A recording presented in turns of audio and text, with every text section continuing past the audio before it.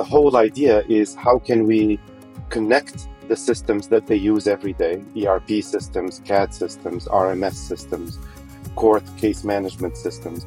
How do we connect the data from those systems, put it in their hands, and surface it as domain-specific insights so that they can see at a glance what their program performance is. From Tyler Technologies, it's the Tyler Tech Podcast, where we talk about issues facing communities today and highlight the people, places, and technology making a difference. I'm Beth Amon. I'm the Corporate Marketing Manager here at Tyler, and I appreciate you joining me for another episode of the Tyler Tech Podcast. Today, we're joined by Saf Braba, Tyler's Vice President of Data Solutions, to discuss how data shows up in the government outside of the Chief Data Officer's work. We'll dive into some examples of data being used across a variety of government verticals and identify opportunities for you, our public sector leaders, to expand data capabilities in your department. Saf, welcome to the podcast. Thank you, Beth. Thank you for having me on the podcast. I'm so excited you're here. Our listeners will know that we were lucky enough to get to speak with Franklin Williams, the president of the Data and Insights Division, who you have worked closely with for many years recently. And now we are doubly lucky to get to speak with you about data applications across a variety of industries in our government. For our audience's context, your role at Tyler is really about seeing opportunities for data-driven decisions outside of just what you think of as the chief data officer's work, and then equipping those teams accordingly with the right questions to ask and the tools to enable those solutions. So I wonder if just to start, you can talk about where do you see data management, analysis, and sharing showing up outside of what we might traditionally think as the chief data officer's role or a data officer's specific work? Yeah, absolutely. So our group works with department leaders in various functions that cover pretty much the entire swath of government to help them use their data more effectively. So yes, there are differences between these data-driven managers and people who lead with data to run a department and the CDO, but there's also commonality. So I'll start with that. The most basic need that all government employees have is still very much about basic access to the data, right? The same function that a CDO team would be focused on. It's that access to data. It's the ability to share it. It's the ability to protect it in case of sensitive data. So there are intersections between what you might traditionally think of as a CDO's role and all these business leaders across government functions.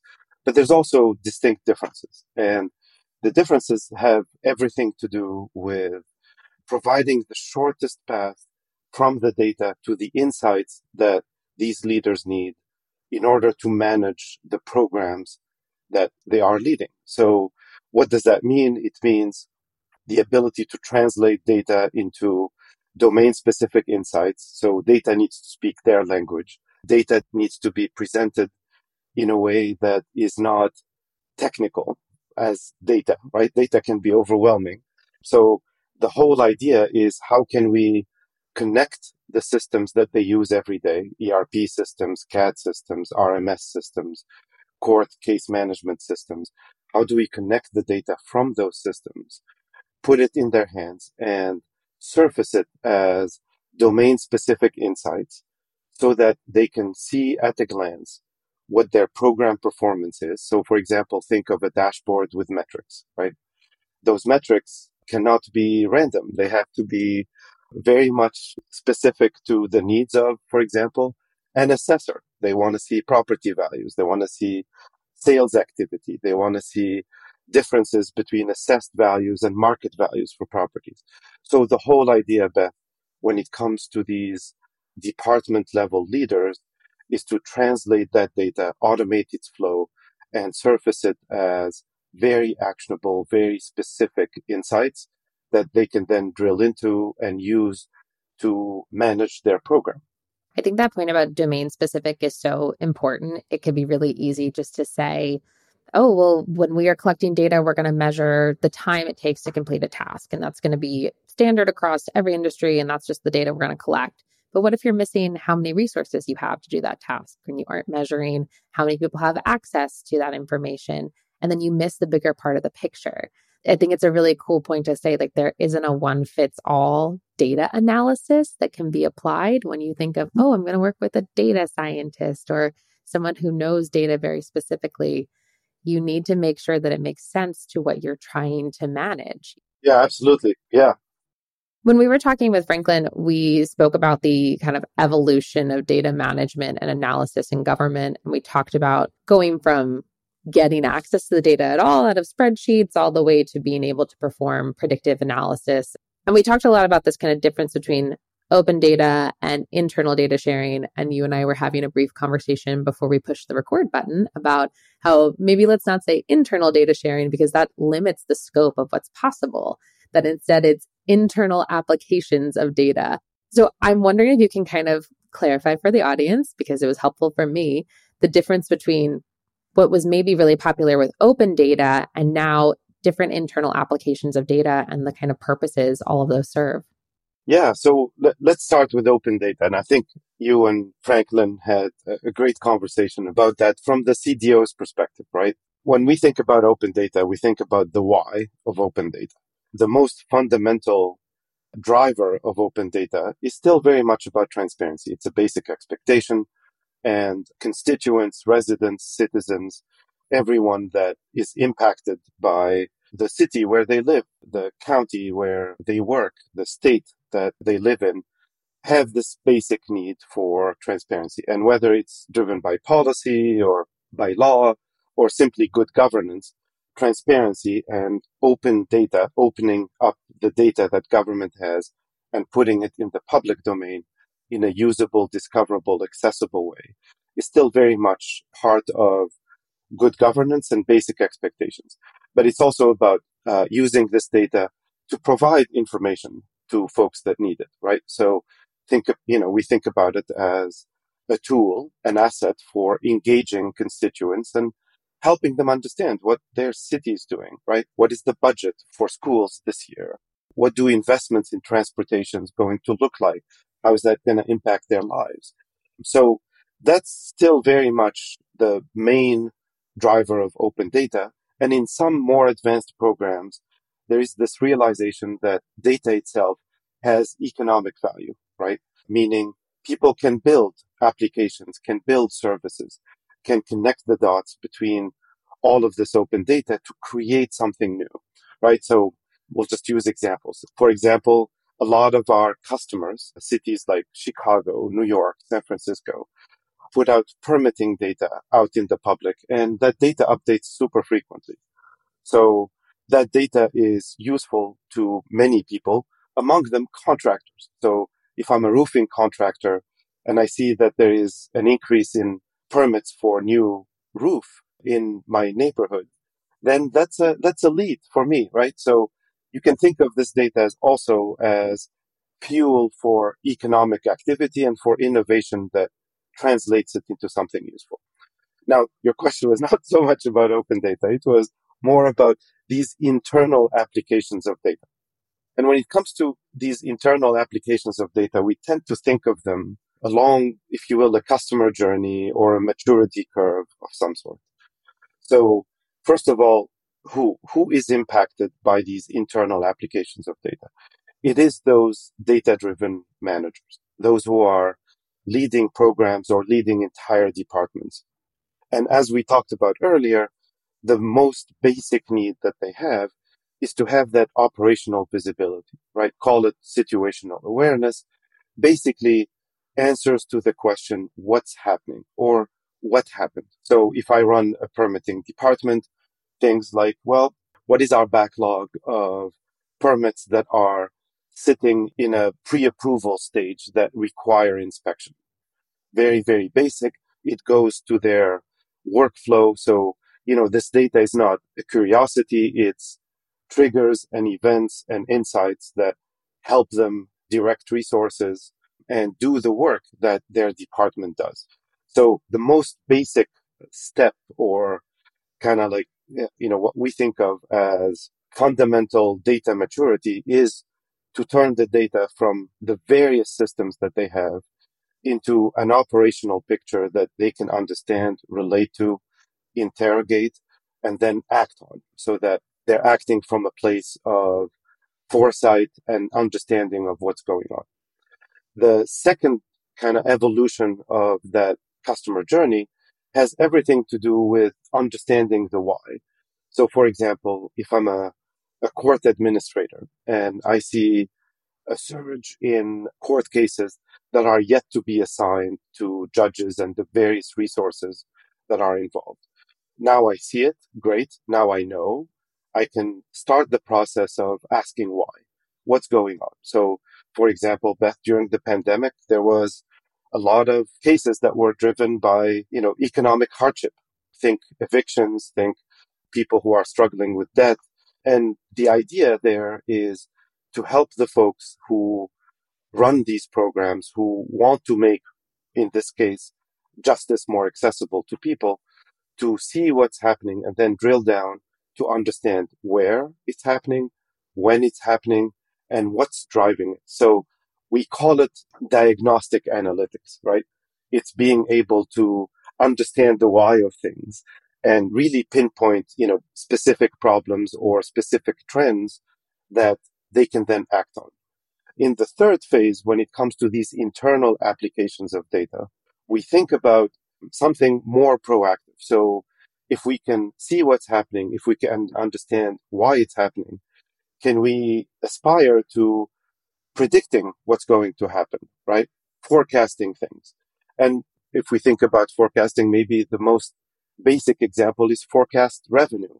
So that when it comes time to budget season, we have a clear picture of what our revenues will be for a city, for a county, for a state, and be able to make good decisions about budget allocations based on that insight. So that's how we see these internal applications of data. It's very much about connecting these systems that any one department has, producing the insights that they need to run their business, and then kind of taking them on a journey from seeing what's happening, understanding why it's happening, to being a little more proactive and predicting, forecasting, and, things like even assessing risk, which I hope we can talk about later. So there are many more advanced applications that have to do with data supporting these internal workflows, the mission of that department. I love that it's getting to the idea of why and not just what. The what is certainly very helpful. The example you provided with permits and potentially contractors looking and seeing, okay, there's a ton of permits being offered in my neighborhood and I can go get some good business. Like that's an application I hadn't thought of at all. That is a really great way to support your community, which would then increase potential tax revenue that you as a city would get. And it then goes back to this idea of what you said, that operations and outcomes are being interrogated more.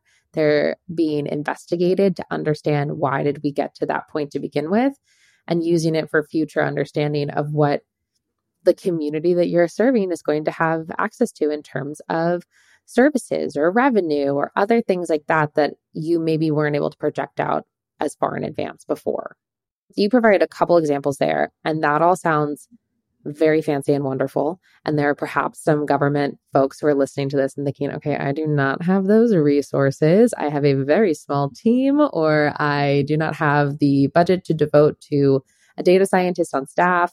And there's a lot of work that goes into building a robust data program. But one of the cool things about working here is that I've gotten to see success stories from teams that have a few people to those that have staff of 70 plus data scientists, and from towns all the way up to states to the federal government. So can you speak a little bit about how governments can utilize data in their organization, regardless of their maturity level, the resources they have, the number of personnel they have on staff, and maybe if you feel so inclined to share a specific example that comes to mind? Sure, happy to, Beth. I think this is a super important question. And, when you said the word fancy applications of data, it really gets me thinking. The whole idea here is to lower the bar for using data on a day-to-day basis, right? So, let's look at the landscape of clients that we serve, that anyone working in government serves. I may be off with my stats here, but there are 20,000 incorporated cities, towns, and townships in the US. There's more. 15,000 of them have a population of under 5,000 people. Whoa, that is unexpected. Yeah, so the landscape, we work a lot with big cities like New York, Chicago, and these are, big, it's a metropolis with all the sophistication and the complexity that comes with running a large city. But for thousands of clients, the reality is once you get, if you were to rank cities from largest by population and budget, right? And you get to like city number 100 and then down 101 and so forth, you're dealing with cities that have about 200,000 in population, right? And below, and about $200 million in budget and below. That's kind of like where, the scale of what happens once you get past the 100 largest cities in the US. The same picture applies for counties, states. So the question is, well, what can you do when it comes to data if you are a city with limited budget? And limited budget really means limited resources. What kind of resources are we talking about? Certainly, IT resources that would traditionally be the ones who work on these data initiatives to create the types of innovations and, the things we just talked about, right? But it's also these cities, these counties don't have enough inspectors, don't have enough firefighters, don't have enough assessors, don't have enough, staff to perform the very kind of core functions that they need to perform. Meanwhile, we all know that expectations are high. And even if you're a small city, you still have to do all the things that large cities do. So the question of resources and what is the role of data in a world where resources are constrained becomes really, really important if these innovations have a chance of being mainstream, of being accessible to the broadest swath of jurisdictions out there. So I go back to this key point that at least my team focuses on, which is how can we lower the bar, right? How can we lower the bar so that you don't need a team of data scientists on staff? You don't need a lot of complex data analysis and infrastructure that will be even hard to stand up and manage, never mind use. So here, Beth, we think about practical approaches that will provide these insights to these clients in a way that doesn't require them to have this high overhead, and directing the insights and the product of these internal applications to helping them solve the core problem of we don't have enough assessors, we don't have enough inspectors, we don't have enough firefighters. So let me illustrate this with an example. We're working with the state of Kansas, specifically the Department of Revenue in the state of Kansas. And it's a really big, ambitious program that we are supporting. And it has to do with collecting data from assessors' offices who are located in the 102 counties in the state. So just for our audience, if you're not familiar with this process, every county has a county assessor. They have assessors or appraisers working in their departments. And the whole idea is to provide accurate, fair, equitable assessments of properties in that county. Now, the process of assessing and assigning valuations to these properties is governed by state laws. There are laws in place or statutes that govern how this really important process should happen and provides guidelines for how to do it in a consistent way across the state, for example. So the Department of Revenue, one of their core functions is to make sure that property assessments across the state are happening in a consistent way and in a way that complies with state rules.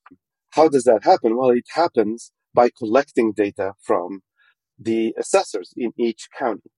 And in the state of Kansas, just like in every other state, There are large counties. There are small counties, small rural counties with a low population and also limited resources. So this process used to be super manual, right? Uploading a spreadsheet, consolidating, spreadsheets into some sort of database, and then standing up a layer of analytics that does all the heavy lifting of analyzing property values and making sure that, they meet these criteria. So the project that's currently in flight with the state of Kansas DOR and all county assessors in the state is to automate this whole thing. Why send a spreadsheet when we can automate the flow of data from each county assessor system right into DOR, consolidate that data into one place, and make sure that the data is constantly flowing, as opposed to, every year we have to do a whole manual process to collect it. Then the scope of the analytics that are performed on the data are well known, well described, well documented, in fact, and they are very common in the world of assessment. So we're standing up an entire layer of domain specific, back to that domain specificity, domain specific analytics for those assessors. And that takes the bite out of the process that an IT organization would go through to not only wrangle all of this data, but perform these analytics. And then these analytics are available to all the counties. And what does that mean? That means that if you're a small county that doesn't have all the resources that your neighboring county has, you still have access to the same insights. You still have that operational visibility that we talked about. And even for processes that were super manual. So for example, an appraiser, when they're looking at a property that is a bit unique or a commercial property, they often need to find comparables to that property so that they can check their own assessed values for that property. Well, how does that happen? Well, it happens by calling colleagues in neighboring counties and saying, hey, I've got this warehouse or I've got this lakeside property and I don't have many of these properties in my county. Perhaps you do, and would be nice to understand how the valuation process is working across the state so that when we come up with an assessment, it's defensible, it's accurate, it's informed by data. Now that process, instead of happening by phone and by collecting data, through relationships, which is great, we can automate this so that appraisers in these counties that don't have a lot of properties still have access to a statewide database of properties from which they can search, derive comparables, and do the work that they need to do in a faster, much more efficient way. That's a good example, at least in my view, Beth, of how do we bring these innovations, in this case to an entire state, and allow all counties, in addition to the State Department of Revenue, to participate in this ecosystem of data and insights and analytics in a way that is not cost prohibitive for those jurisdictions that just don't have the resources that we talked about. We'll be right back to our conversation.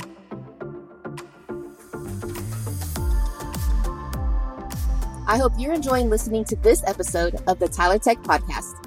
I'm Jade Champion, and I'm here with Danny MacArthur to see what's happening this week across government associations. This week, we're talking about NASAC, the National Association of State Auditors, Comptrollers, and Treasurers. Danny, you just wrapped up the NASAC annual conference in Portland. So how was it, and what trendy topics did you notice at the conference? Hey Jade, NASAC was great. Sessions and topics were geared towards effective and efficient financial management practices and how data can drive informed decision making. Tyler Technologies has been an affiliate partner with NASAC for more than 6 years, and we were able to present alongside the state of New Jersey to showcase their work with open data. The presenters talked about how organizations can connect data across departments and leverage that intel to inform decision makers and support residents' everyday engagements. We explored New Jersey's Open Data Portal, which has become one of the nation's premier state-level portals that continues to establish standards and best practices for data sharing. It sounds like the state of New Jersey serves as a prime example of leveraging data for operational use and public access. They do. Through collaborative efforts and the use of compelling visual dashboards, New Jersey has been able to enhance transparency and accountability with constituents on efforts such as COVID-19, Hurricane Sandy, small business grant support, ground-level neighborhood programs, and much more. That's so awesome. Thank you so much for the update, Danny. I'm going to link a few stories about how Tyler can help enhance the digital infrastructure for your state and New Jersey's data-driven financial practices in the show notes. Now let's get back to the Tyler Tech Podcast. There's so many good things out of what you just said. And the concept of like, we want to lower the bar so that it isn't this idea of we don't have enough resources to have a data program. We can't commit budget to that. That instead this would increase efficiencies, that it would allow governments to do more important work than just paper pushing, collecting data, the things that have to get done but don't necessarily move the needle. It reminds me, we used to use this phrase a lot in the Socrata days, which you were a part of as well, about democratizing data.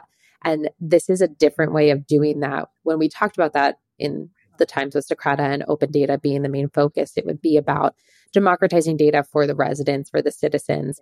But this example of a state agency supporting the counties, it offers a different level of access for counties or jurisdictions that might have smaller budgets that allows them to operate at a high level that they're capable of. They just might not be resourced for. It's democratizing analytics would be a good way to describe it.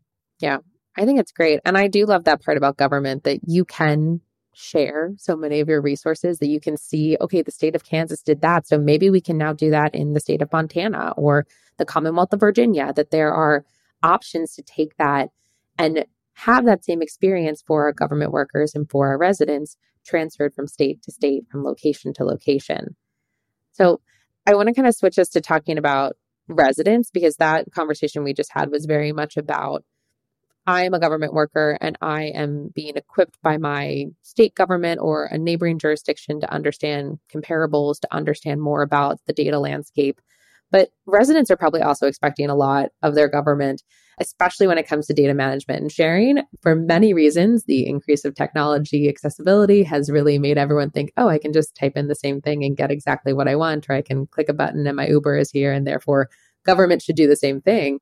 So what are residents like truly expecting of their governments when it comes to data management and sharing? Well, we're all residents of wherever we live, so we can relate to this, right, at a personal level. You know, our observations are that residents expect a lot from their government and understand that the value of data and information. And, you know, we talked about transparency, right? Basic expectation. So to be able to operate in the open, understand what's happening, understand where crimes are happening, what trends exist, how money is being spent, what projects are currently in flight. Just very, very basic expectations. So, but the part that we didn't talk about has to do with, I'm going to call it convenience. Maybe there's a better word, but convenience is, at least begins to describe what I believe is an important aspect of data and how it intersects with the daily lives of residents. And, you know, what do we mean by convenience? So, Beth, let's say I own a small business in my city, right? As a small business owner, there's a whole bunch of things that I need to do all the time, right? I need to maintain permit. I need to maintain a license. I need to pay taxes. I need to have, if I'm a restaurant, for example, I need to have health inspections from the county. I need to pay my bills.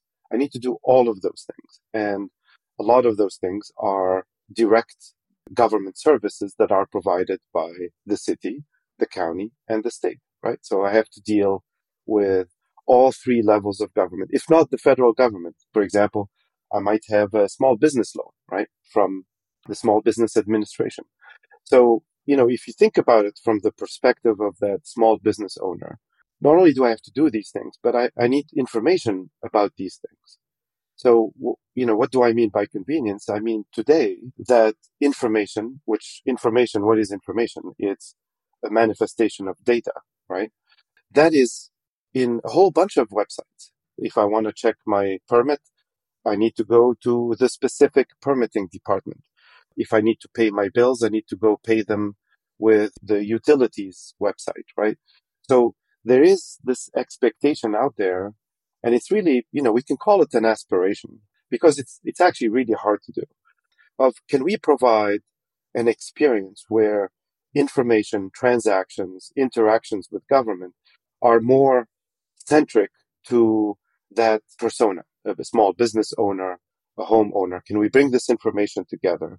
Can we make it more convenient to do business, right? To own a home, to send kids to school. So the idea is, can we take all this data that's sitting in all of these silos and not only connect it all together, but translate it into consumable information that everyday folks can relate to, interact with, make sense of? And can we do that in a modern experience? And the reason why modern experience matters is because, we live our digital lives. So, and I say this recognizing that too high a portion of the population don't have access to digital lives. So that's an entirely and a very different set of problems, which is, yes, there might be information on the website, but I can't access that website. The digital divide is still very real, and there are populations that are at a huge disadvantage there. But if we focus on those that are lucky enough and fortunate enough to be able to live their lives in a digital savvy way, there is an expectation that builds up every day that it should be as easy to do business with my city as it is to do business with my bank or booking an airline flight or, those types of things. So the experience, the access to information, the ability to design, citizen, resident, business centric experiences that allow them to get the information they need, transact, interact with government. That's kind of the big picture where it's not just data. Data is a big component, but it's all kinds of things. And that come together to, give hope to this aspiration that we all have of modernizing that experience. And it's important to note, and maybe as a final piece to this, Beth, that, these things take time, right? If you think about kind of the arc of evolution of government, it's, at least when it comes to technology, at least the parts that I remember, right? It started with digitizing paper records, digitizing paper-based processes. You had to go to a counter and fill out a form. Now you can do that online. The internet, mobile, we've seen a lot of investments in IoT, Internet of Things, sensors for parking, for traffic violations. So there is this evolution, and there's always pressure and a challenge to keep pace with this evolution. And now with AI, there's a whole new world of expectations, hopes, dreams, fears, right? All of those things. And, if you think about over the last 20 years, government has done a really nice job of connecting what they do to the current state of the art. And it just takes time. It may lag by a few years. Some things are harder than others, but that's kind of the general shape of what I believe the citizen experience, the resident experience is evolving towards, and the role of data to facilitating this kind of modern resident-centric experience that we just talked about. There's a realistic grounding aspect you just shared with the idea that the digital divide is definitely more prevalent than I think those of us who maybe live in big cities realize. But along with that comes this hope that there is an evolution, there is an opportunity to continue expanding and improving. And when you think about how far government has come from the last 15 years to now, there is a huge expansion of services offered and dots connected and improved offerings from government that's only going to continue with the rapid spread of technology access across all of our communities. And especially, like you mentioned earlier, those 15,000 counties that have many fewer residents than I was expecting. I find it exciting that there's still improvement and opportunity. And so I want to have us leave off with a look towards the future and another exciting thing. And you mentioned AI already, so I have a feeling this will be a part of your answer. But Saf, what's the most exciting thing you're seeing in government's use of data? There are a lot of exciting things. And we're definitely going to talk about AI, because how can we talk about exciting things and not mention AI? But before we get to AI, Beth, I want to highlight something that is, perhaps invisible to the outside world, but it's very real. And for me, it's the most exciting things. It's the thing that gives me, motivation and hope that we are very much on the right track as a community. Tyler, other vendors, civic innovators, and our government clients, right? And that is the growing realization that data holds a ton of promise to help government perform better, meet the expectations of its constituents, run operations more efficiently, and, take steps towards that future that we talked about. I think of, 10 years ago, data was a curiosity, right? Perhaps if we think about innovators, early adopters of technology, were very much at the forefront of all of these ideas that came from, hey, we've got data. What are we going to do with it? Open data programs started 15 years ago. They produced a ton of innovation. It changed kind of perceptions about data. But what excites me the most is that excitement about data is now pervasive, mainstream.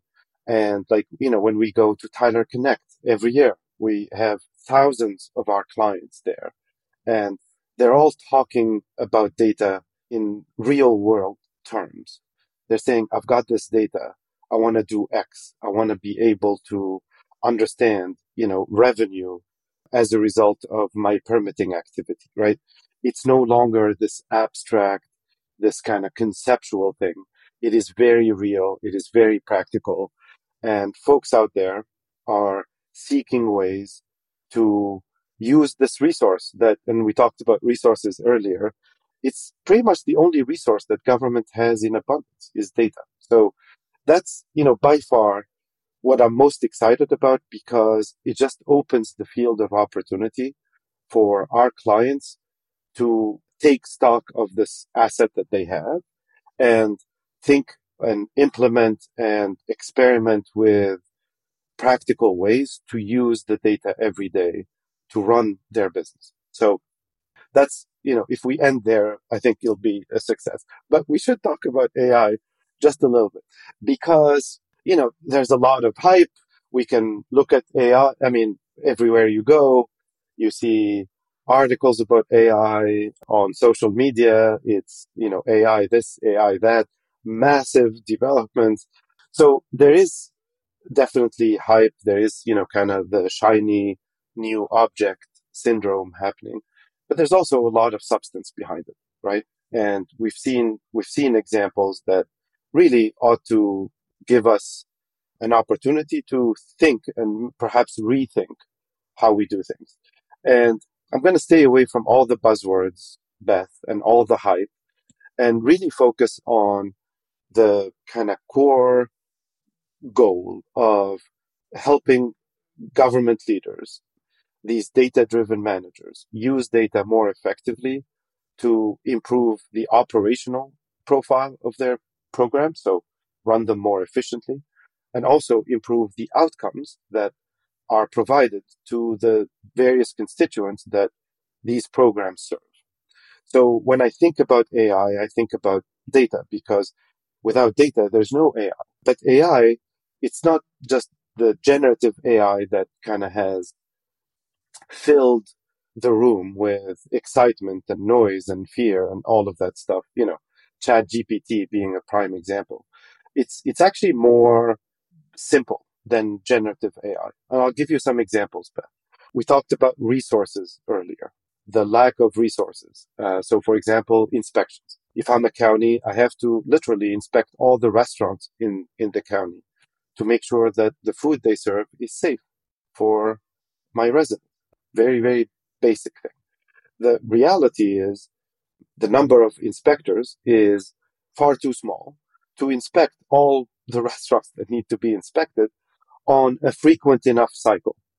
So what's the answer, right? What is the answer? The answer lies in the data and an application of data that you could call AI. Because what's the point of inspecting all restaurants equally and never being able to do that because of lack of resources? When methods and technology exist to take these restaurants, build a risk-adjusted profile. If we take data such as 311 data, we look at prior inspection data, we look at infection data, we look at certain variables that exist in all of these systems, bring them together, build a risk model that would literally stack rank restaurants from the highest risk of having, health type violations to the lowest risk possible. Will it be foolproof? No. But what it will do is basically produce a smaller number of restaurants that need to be inspected on a priority basis. And then we can balance the need to inspect with the resources that are available for inspection. And to me, this is an example of, what I'm most excited about when it comes to all of this AI talk, which is how can we apply advanced analytics and how can we, again, lower the bar for using these advanced analytics to plug this intelligence into every government process and every government program to make it more efficient, back to balancing the need to inspect with the number of inspectors available, but also to produce better outcomes, which in this case is safer restaurants and less likelihood of foodborne disease spreading in the community. And that example, Beth, applies everywhere. If you think about every government function, whether it's assessing properties, whether it's doing fire inspections on buildings, all of those things can benefit from this type of thinking of applying domain-specific analytics, data science, AI. I don't really care what we call it, but it's advanced applications of data to achieve that need for more efficiency, more throughput, and better outcomes for constituents. So that is, I think, the promise of AI, and it's up to all of us to figure out how to make that promise real, accessible, safe, and that's what we're working on. So hopefully we can get together a few podcasts from now and do a little update on all of this work. I think we certainly can. And I'm going to be very honest, Saf, when you started sharing that example about AI and restaurant inspections, I started going very different places in my brain of how AI could be used to restaurant inspections. And it did involve holograms, but it goes back to the point you made earlier of the data's goal is to lower the bar of access. It is to increase efficiencies and find different ways to prioritize, and having like an AI informed risk adjusted model would help you think, okay, I probably don't need to worry about Joe's Cafe, but I might need to be worried about Bob's Cafe. Like there could be different health violations that have happened in the past or outside circumstances that we're not aware of. And I think you really hit the point in this conversation that there are so many different ways that data shows up in our government services and can drive efficiencies than we're thinking about. It is not just the chief data officer. It is every government official's job and opportunity to harness the data that they have and really put it at the heart of their decision making. So, Saf, I want to thank you so much for joining us today. I really enjoyed talking with you about all of this. Yeah, so did I. Thank you so much for having me and can't wait to do this again, Beth. Thank you. There's a unique opportunity for governments to harness the data that they have, explore its applications, and use it to make better decisions for both the internal teams of government and the constituents they serve, regardless of your vertical or area of expertise or size of government or size of budget. I hope you found today's conversation enjoyable. For Tyler Technologies, I'm Beth Amon. Thanks for joining the Tyler Tech Podcast. We're looking to learn more about you and what you want to hear more of on the Tyler Tech Podcast. Fill out our audience survey in the show notes today to let us know how you heard of the show and what you want more of. And don't forget to rate and review the show wherever you get your podcasts.